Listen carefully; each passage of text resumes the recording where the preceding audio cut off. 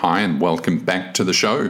Today I have a very interesting conversation with Mike Kubos. He is starting the first outsourcing political party in the Philippines, which is a momentous occasion. I don't want to get political, and I'm certainly generally apolitical myself, but there is an election in the Philippines on May the 9th. That's about 100 days from now. And the outsourcing industry is a dominant industry within the Philippines, representing about sort of 11 or 12% of the country's GDP. So Mike Kubos, who has about 20 years experience in the industry, feels that outsourcing needs to be better represented. So he has taken that as his mission, and he's set up the BPO Party List political party. So it was great to have a conversation with Mike, and I really enjoyed it and really learned a lot. And I hope you do too. As always, if you want any of the show notes, go to outsourceaccelerator.com/podcast. This podcast is brought to you by Outsource Accelerator. We are the world's leading outsourcing marketplace and advisory. We help big and small businesses with their outsourcing needs, and we can help you too. We cover everything from offshore business and staffing strategy, optimal outsourcing structures, implementations, and fully managed services. If you are already outsourcing, about to start, or are somewhere in between, then we can ensure that you get the best from outsourcing. That's the best prices, best terms, and of course the best results from your offshore operations. The Outsource Accelerator Marketplace now covers over 3,000 outsourcing firms, representing a global workforce of over 5 million people. We also host this leading outsourcing podcast, publish Inside Outsourcing, and have over 15,000 pages of content on the site. Because we span the entire market, we can ensure that you get the best deal possible. Get in touch today. Visit us at outsourceaccelerator.com/quote. Also, if you find this podcast interesting or valuable, please share it. We have now produced hundreds of episodes featuring the outsourcing world's most prominent luminaries. Please show your support by sharing this podcast today. Mike Kubos, welcome to the show. How are you? I'm good. Thank you for having me, Derek, in this very famous podcast of yours.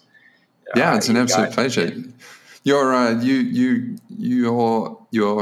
what do I say? Your actions caught my eye. You have set up a political party called the BPO Party List, and I want to get your take on why you're doing that, your motivations, and also what you hope to achieve in doing that. For those that aren't aware, there is an election coming up on May the 9th this year, which is about 100 days away.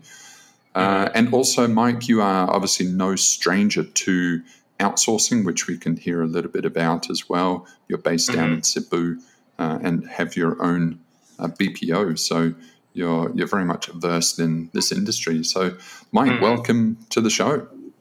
Yeah, thank you so much. It's my pleasure to be here. Yeah. So let's go, I suppose, back to just a bit of background about you. What is your personal connection and background to the outsourcing industry? Yeah, I started as a call center agent way back 2003 here in Cebu. I used to be, my first job in the call center industry is a technical support agent for Palm. The Palm OS, the Palm handheld, the Palm Trio. I don't know if you. Yeah, I think you remember using that before, I guess. Yeah. Those were the days. It used to be really cool that time, right? So it was technical support for work in Sykes Asia here in Cebu that time, 2003. From there, I went into different roles like senior agent, subject matter expert, um, as well as reports analyst or business analyst.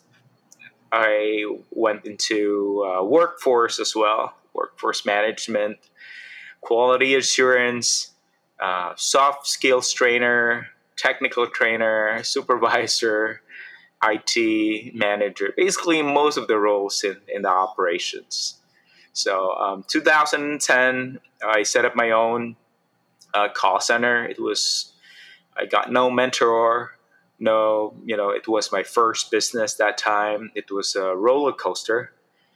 There were a lot of trial and error, but it's still here. So it's called Performance 360 Global Services.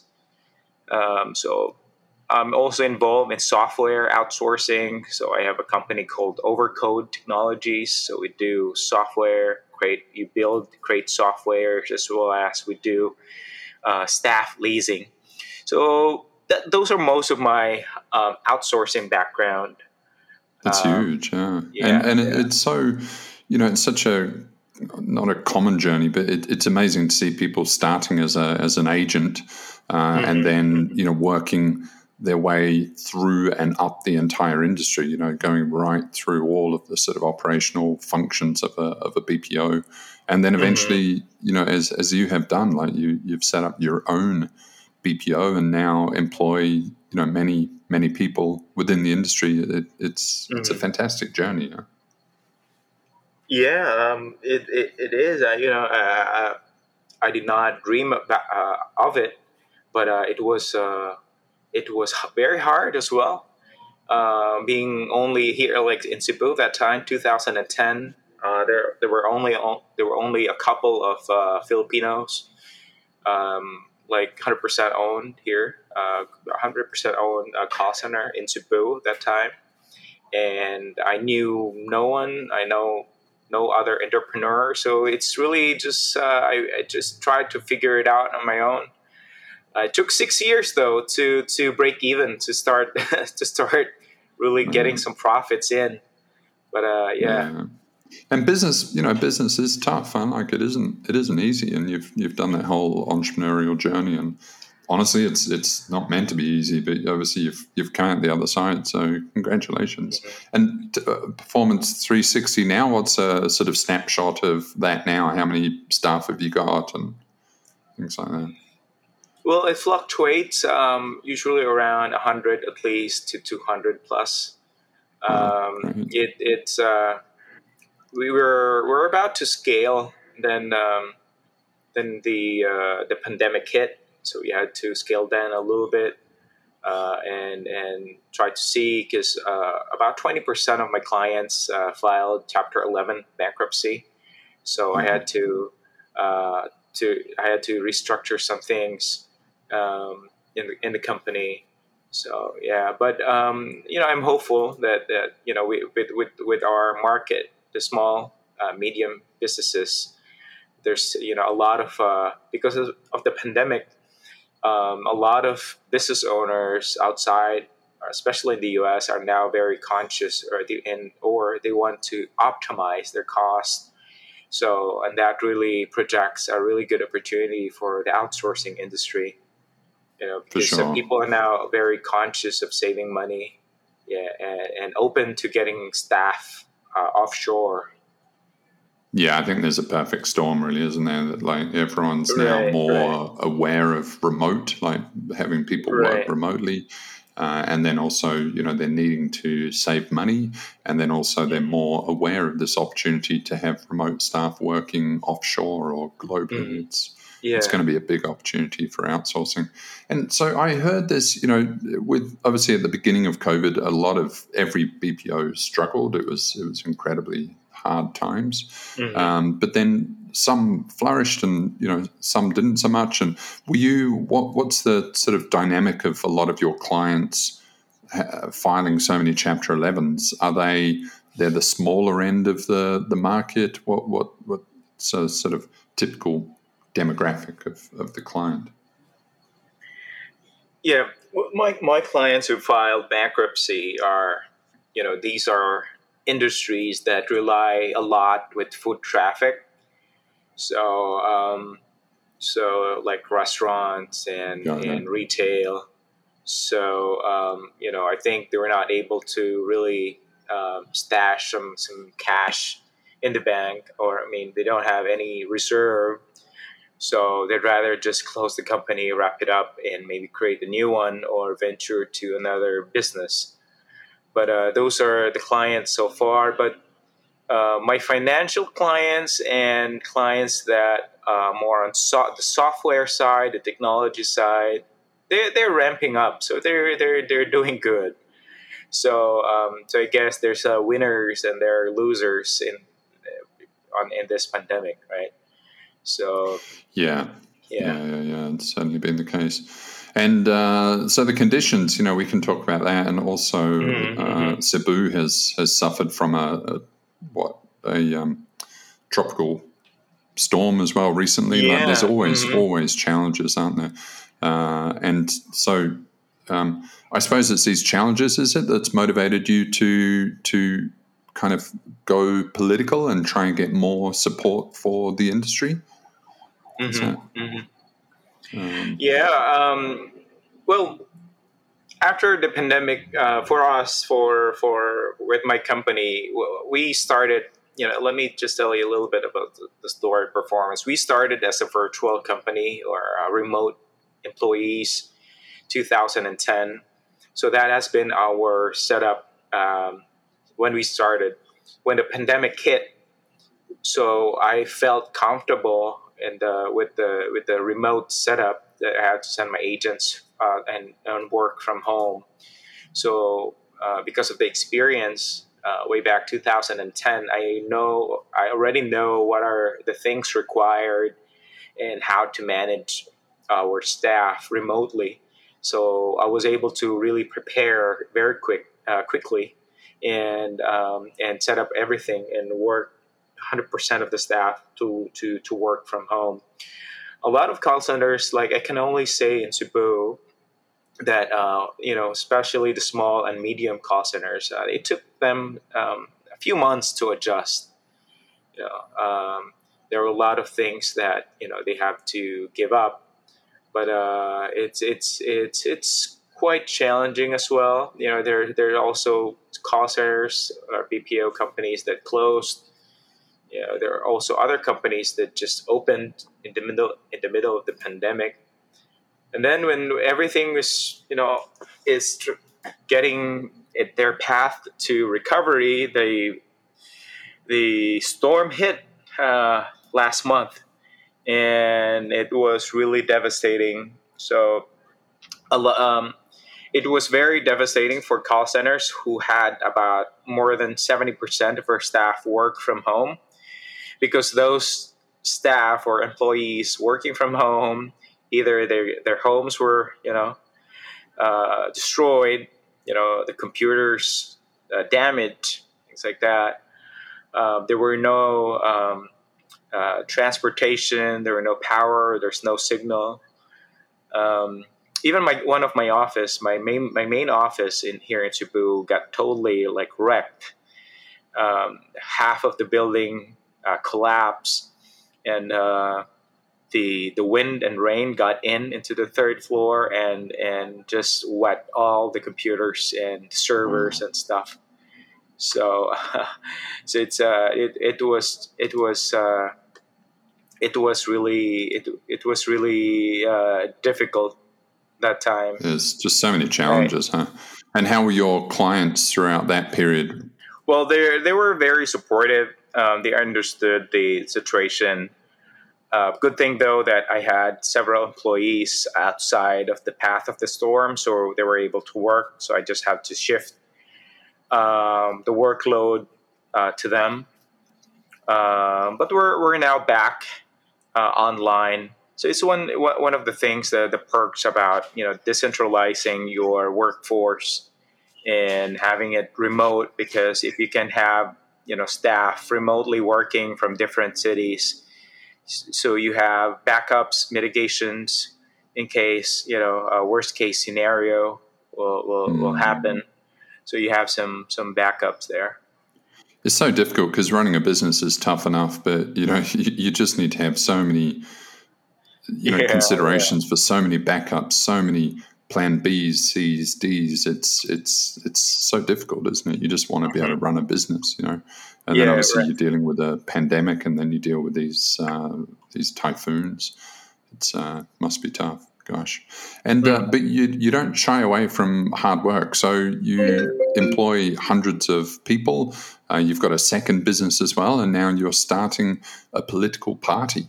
Gosh, you must be, you must be pretty impassioned to start this political party, because I imagine that's a lot of work. So, do you want to tell us a little bit about the political party, and also, what is the motivation to start this?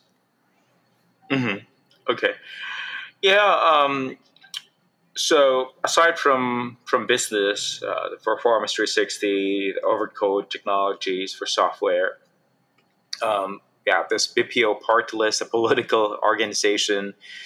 The motivation really is to ensure sustainability in our industry, because if you look at the government right now, and especially during the pandemic and post-pandemic period, the government is always saying that they need to provide jobs for the people. They need to get investors in and get jobs. Like the government will always talk about manufacturing, talk about tourism. But if they really want jobs for the people, I think the answer is right in front of us, and it is the IT BPM sector.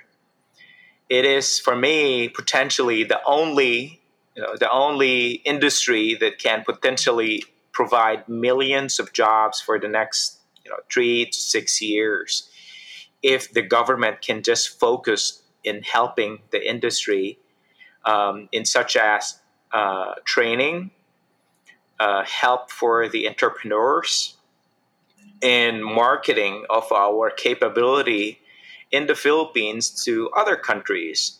So I thought that if the Philippine government can have a massive tourism campaign to a lot of countries out there, like they say it's more fun in the Philippines, right? So they have that massive tourism campaign in the US, Europe, in other parts of the world. I thought that why not the government can also do the same with our skilled workers here in the Philippines. Because right now we are the only ones marketing our industry, right? Like for you, Derek, like I think you're with your I read all the things that you have, especially in your website. You're helping us market the Philippines and get outsourcing clients to outsource here in the Philippines. But I thought, what if the government itself can help us do the legwork, do the heavy lifting of the marketing, right? So if the government can do marketing, and then second, if the government can also help with the talent training, because right now there are a lot of people that are in need of jobs. Number two, there's also a lot of people that are displaced workers. So these are people from other industries, especially the tourism industry. So these people want to have a job, and one of the things that they saw is the opportunity to work in the BPO sector. However, they're not able to cross the bridge to the next industry because there's a huge skill gap. So this skill gap can be mitigated, can be addressed if there's just a national initiative that can provide training, short course training for the displaced workers. So let's just say about at least 100 hours training for all the displaced workers. The displaced workers are already experienced people from just like It's just that they're from the different industry. If we can train them about customer service, if we can train them, polish their English, train them about culture in Europe, culture, U.S. culture, train them about call handling or even sales. So with at least 100 to 200 hours of training, they will be fully equipped to cross to the next industry, which is our industry. Because if there is enough training with the national government with its own budget, and the second phase would be if the government can do the heavy lifting with the marketing with its allied countries. So just imagine if there's like 20, 30 million small businesses outside the country. If we could just get, well, for example, 500,000 in the span of 3 years, 500,000 small businesses just outsourcing just even one staff to the Philippines. That's already instantly 500,000 jobs created with just very minimal budget coming from the national government.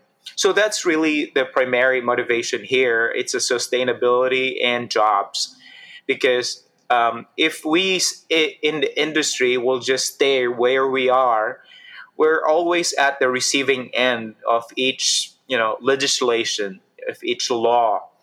Um, our senator and congresswomen and men in Congress doesn't have the hands-on knowledge and experience about our industry. All they hear is just whispers from their consultants and lobbyists, right? But if we have someone who is really from the industry, whether that's me or someone else, but from the industry, we we would be able to fight what's really good for the BPO sector, the outsourcing sector. So that's really the primary motivation. Um, it's our survival, basically, to put it bluntly, right? Got Because it. And how do you find the government? go on. How do you find the government really sees the outsourcing industry right now? I think going back along, 20 years ago, it wasn't really a respected industry, but I think now, Yeah. it's earned and won a lot of respect, and obviously it contributes about 12% to the GDP. It employs about 1.5 million people. There's also they estimate about 3 million people working in the grey economy through things like Upwork and things like that. And so it's certainly a big force within the economy.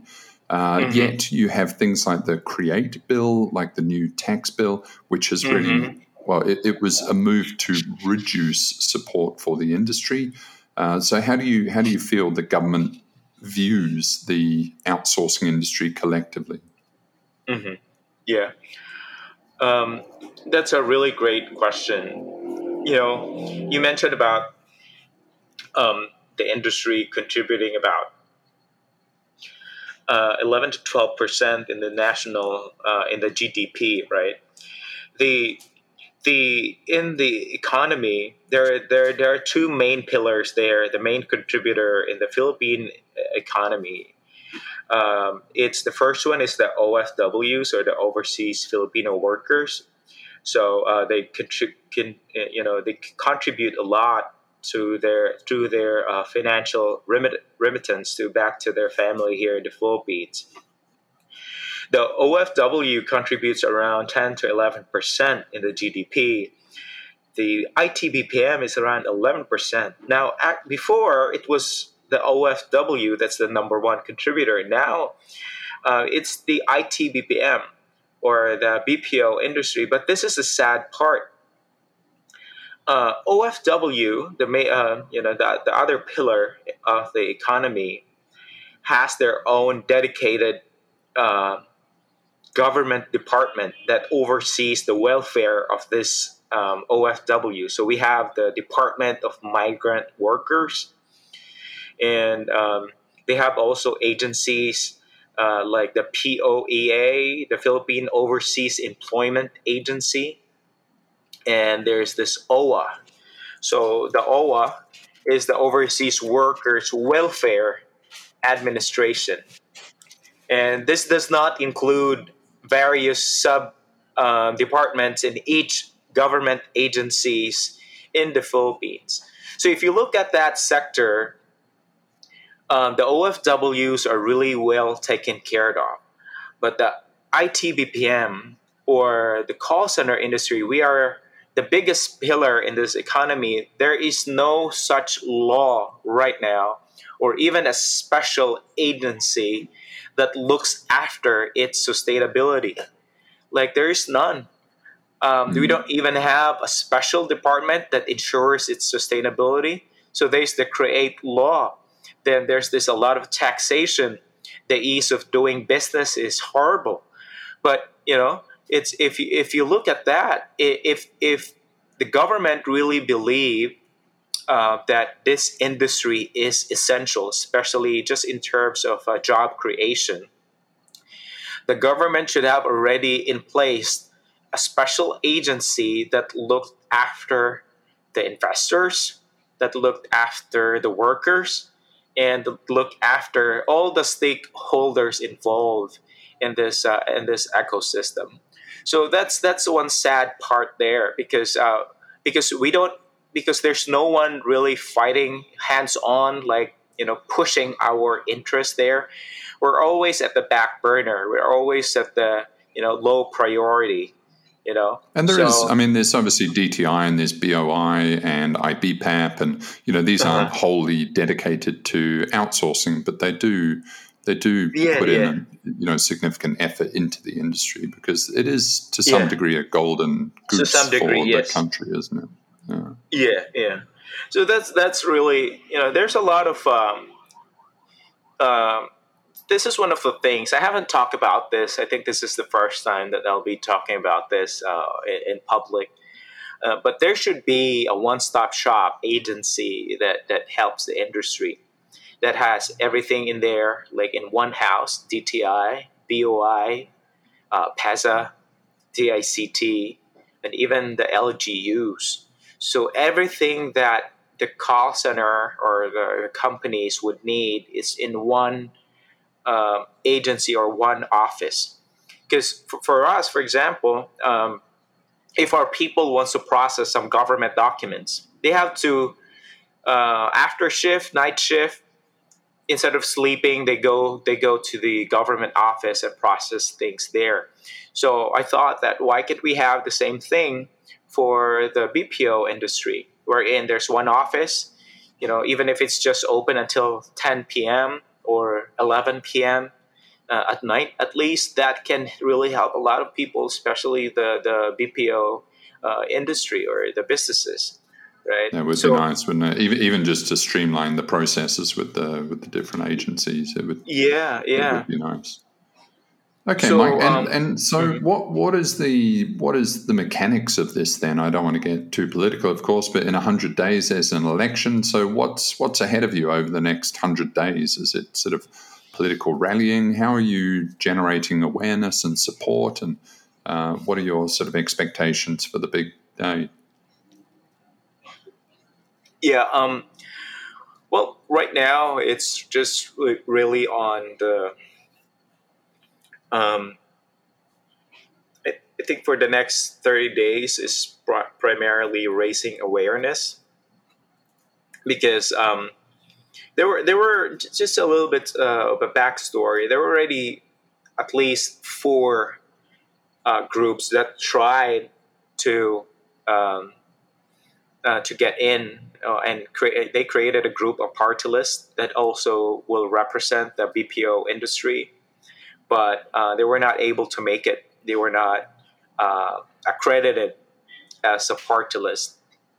So I guess with all those concerned stakeholders that time, they had enough, and they felt really disappointed. They thought that this is really the reality. We're always at the receiving end.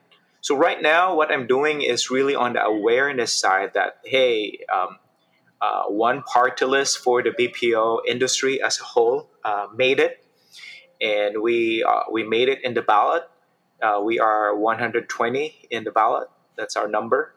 And we are here to really support and make the industry sustainable. So that's really the first 30 days would be. So because the official campaign will start on Feb 8, a few days, about 9-10 days from now. So that's the official campaign date. So it's purely for awareness side. So I'm talking right now to different groups, ICT groups and organization, just to spread the word out there that the BPO party list exists, and we are here to really support the whole industry. Um, the second part is a little bit hard because I have to go um to the provinces because according to data for Cebu and Mindanao alone, a staggering amount of employees, about 70% in Cebu. 70% of the call centers or the BPO employees in Cebu are from the provinces. So, Got it. Yeah. so what It's a that very means disparate is market. Yeah, it's very difficult to connect with them all. 70% of them are, they live and are registered voter in the province. So that's the hard part because even if we are able to get supporters from the employees themselves about the BPO party list, the reality is they are not able to vote come the election day because they'll be working right in our workforce leave or absences threshold. We can only allow certain percentage of people to go on leave on that particular day. Election day is a Monday, and so it's really going to be really busy. Most of the employees are from the provinces, so they're not able to vote. So what we hope to achieve is that go to where these employees are from. So if they're from the provinces, so we go to where they're from and tell their families and relatives that there is a BPO party list and we are here to help. So that's really Yeah, and there's a lot of there's sort of communities out there. There's some big Facebook groups with like 250,000 participants, and there's a couple of podcasts, there's a couple of YouTube channels. Are you reaching out to them? Is there any sort of support or collaboration from those big communities? Right now, we had already two big groups that are in, so a total of about 600,000. Other groups as well. We don't know their admin, but they tried. We got their response. They tried to be apolitical, so they don't they don't want to be involved in politics, especially on their page. That's totally understandable. But again, it's just on the awareness side. At least they know, right, that there's this party list that we exist, and just getting the word out there. So right now, our campaign is heavily concentrated in Cebu and in Mindanao. I'll be in Manila when this surge is done, I guess. So around April, I'll be in Manila to sort out to meet some leaders there. But yeah, so far we have a lot of supporters that is really supportive of the cause. Um, so there's a lot of in the BPO party list, if I may. I'd like to share some platforms Sure. that we're really trying to uh, we really want to push. The first platform that we want to push is the free internet. So the free and a really stable internet for the whole Philippines. There's already a program for this with the government. However, with the DICT, uh, because again, there's no one in Congress and Senate that is really has a hands-on knowledge about technology and the industry. So DICT will always have this budget cuts during the budget deliberation. So for such projects about internet infrastructure, DICT will always get their budget slashed. And is that I understand, I mean, but it's a developing country and there's huge sort of priorities. These sort of national internet rollouts, they cost billions of dollars, don't they? Like, are they getting cheaper now in terms of these internet national rollouts, or since you have a sort of IT background as well, like, are these they're massive infrastructure projects, aren't they? Yeah, they are. It's really massive, especially in the Philippines. That the cost of setting up infrastructure is really high because we are an island nation, and we have to like submerge a lot of cables just to connect each islands. So that's one thing. Second is the accessibility of each city and LGU. So in terms of infrastructure, in a perfect world, ideally, if you could just if you can just put the cable on a straight line, that is really the best, the perfect scenario. But here in the Philippines, you have to put the cables. And that's a difficult thing, isn't it? Because the developing economies are always going to be so far behind with these big infrastructure projects. Is there hope? There's like the Starlink, and I think Facebook are also trying to get internet satellites. Is that on the horizon? In that, the opportunity for developing countries is that they can bunny hop certain steps of development, and when there is 5G sort of sent from satellites, then potentially you don't have to spend billions of dollars on building a national infrastructure when everyone will just be able to download it for cheap. Like, is that likely to come in the next few years? I think there's a lot of powerful people working on that, isn't there? Yeah, I think you got it right. So one of the things right now with BPO Party List is that because we want to really push internet for all, or free internet, especially to the rural areas or the remote areas. One of our project right now is we set up a satellite internet to a very remote barangay or village in Camotes Island, Cebu. So there is no phone reception there. You cannot call, you cannot text, but there's internet. So, and that's through satellite internet. So right now, the satellite internet connection is really getting cheaper, I think, because of Starlink. So right now, you can get around 40 to 50 Mbps for only 9,000 pesos per month. That's already like really very cheap compared to before, wherein you have to pay like $2,000 a month just to get a 20 Mbps. So those are right now, because there's internet in that village. Some of the call center agents who used to work in Cebu City, they now went back to their province in Camotes Island and just work from there, because we provided this free internet into the area. So it's very valid, isn't it? Because you can. The internet brings prosperity. The internet brings the world's economy to your doorstep. And a lot of these provincial locations, they have no economic prospects. And with the internet, you can tap into the global economy sitting at home, which is incredibly powerful. So I understand, there's very good reason to try and nail this infrastructure issue.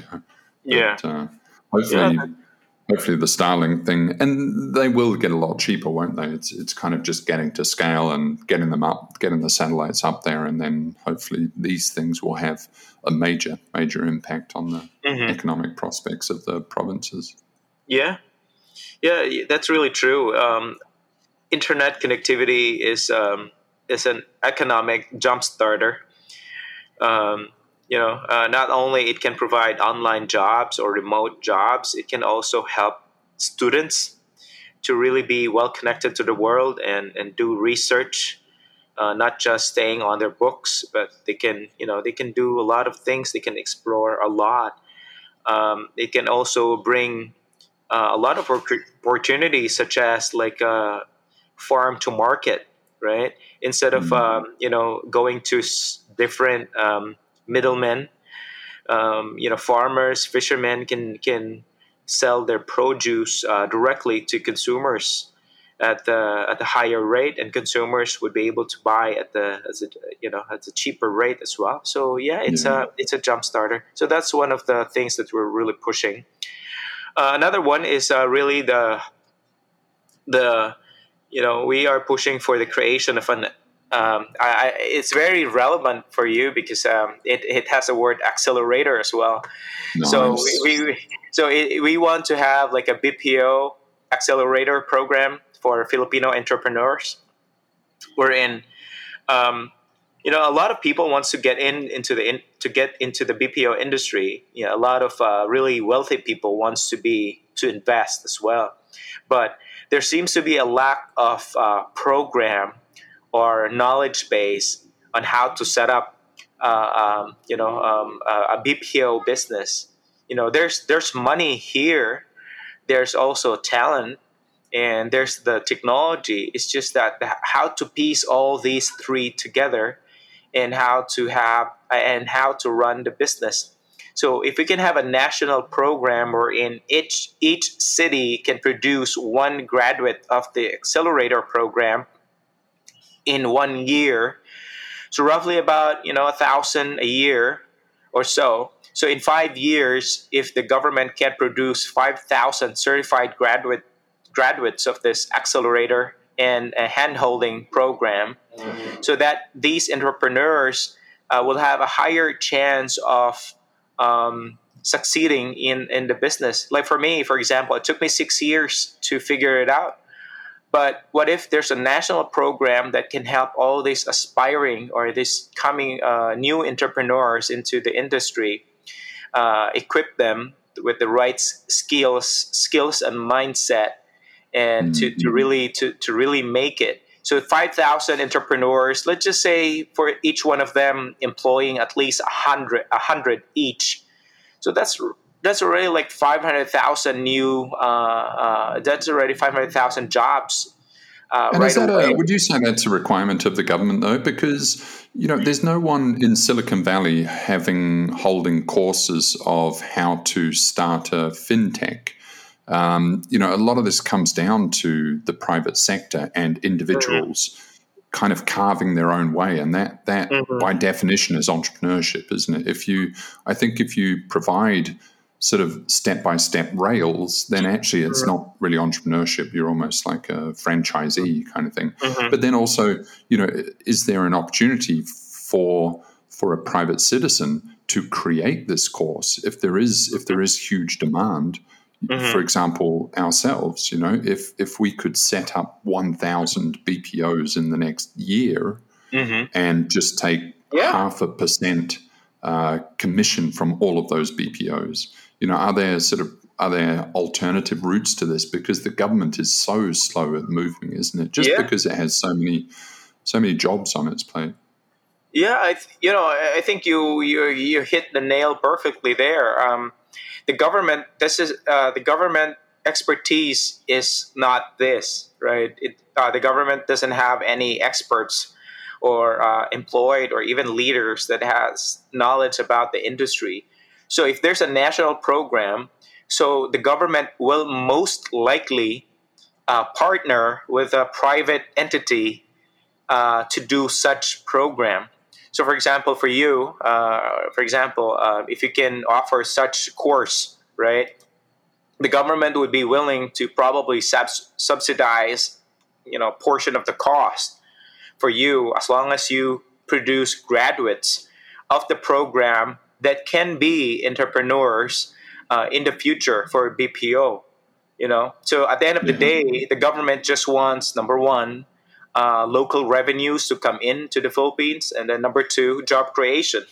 I think those are the only two primary motivations of the national government. So if there's such a program like that, an accelerator program for entrepreneurs to get into the business, we can produce so many entrepreneurs employing, 100 each, 500,000 employees.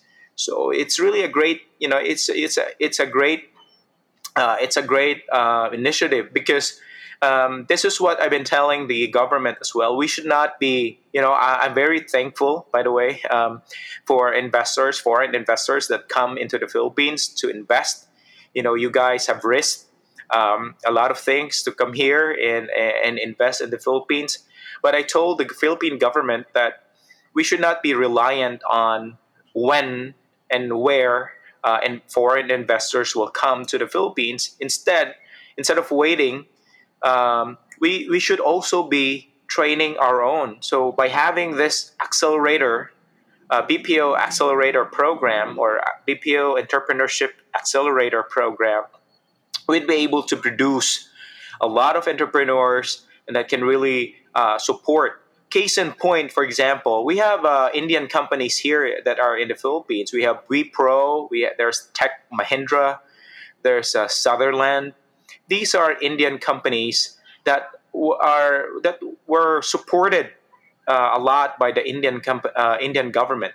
So now they now have their operations here in the Philippines. So I told the national government that, why can't we have the same? Why can't we have a really good success story here in the Philippines, that like a homegrown BPO, whether it's owned by foreigner, but as long as it started here in the Philippines, it's really And there great. are, there's a reasonable number, but there's not the sort of multi-billion-dollar enterprises.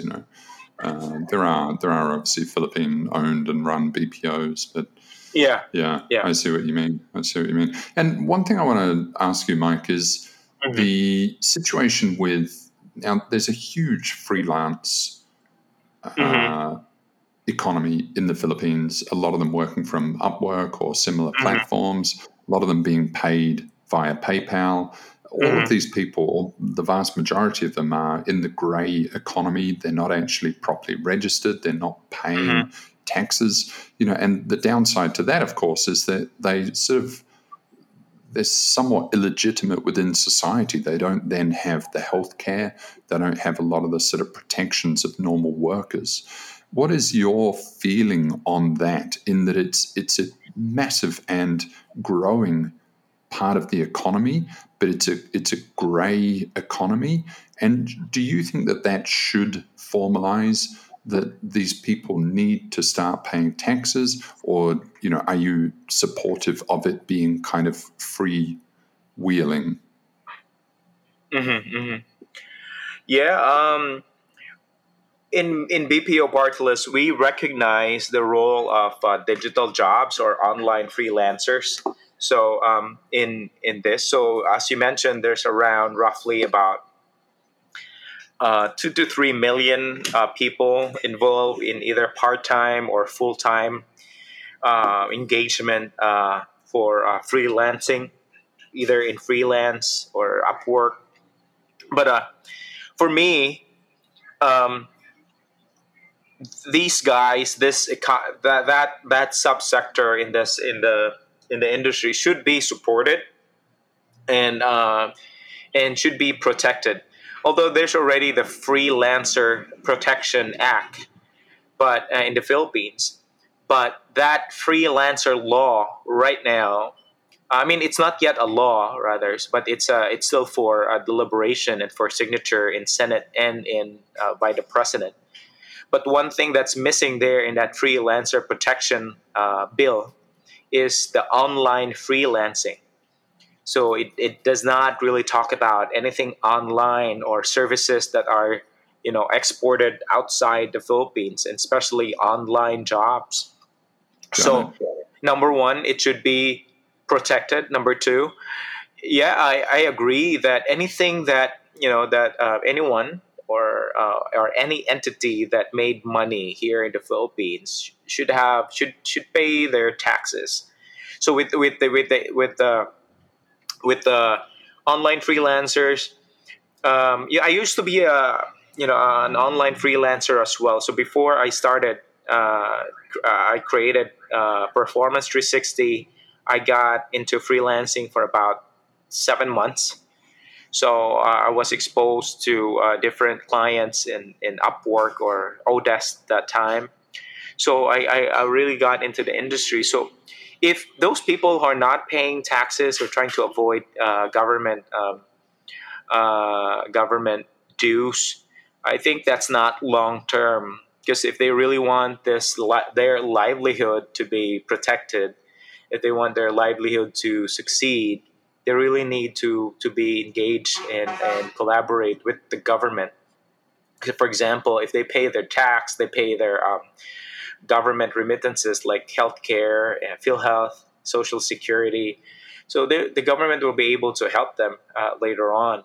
So this is part of the things that we really want to push with the BPO party list, to create such special office for the online freelancers to cater to their needs. Because at the end of the day, it's jobs, right?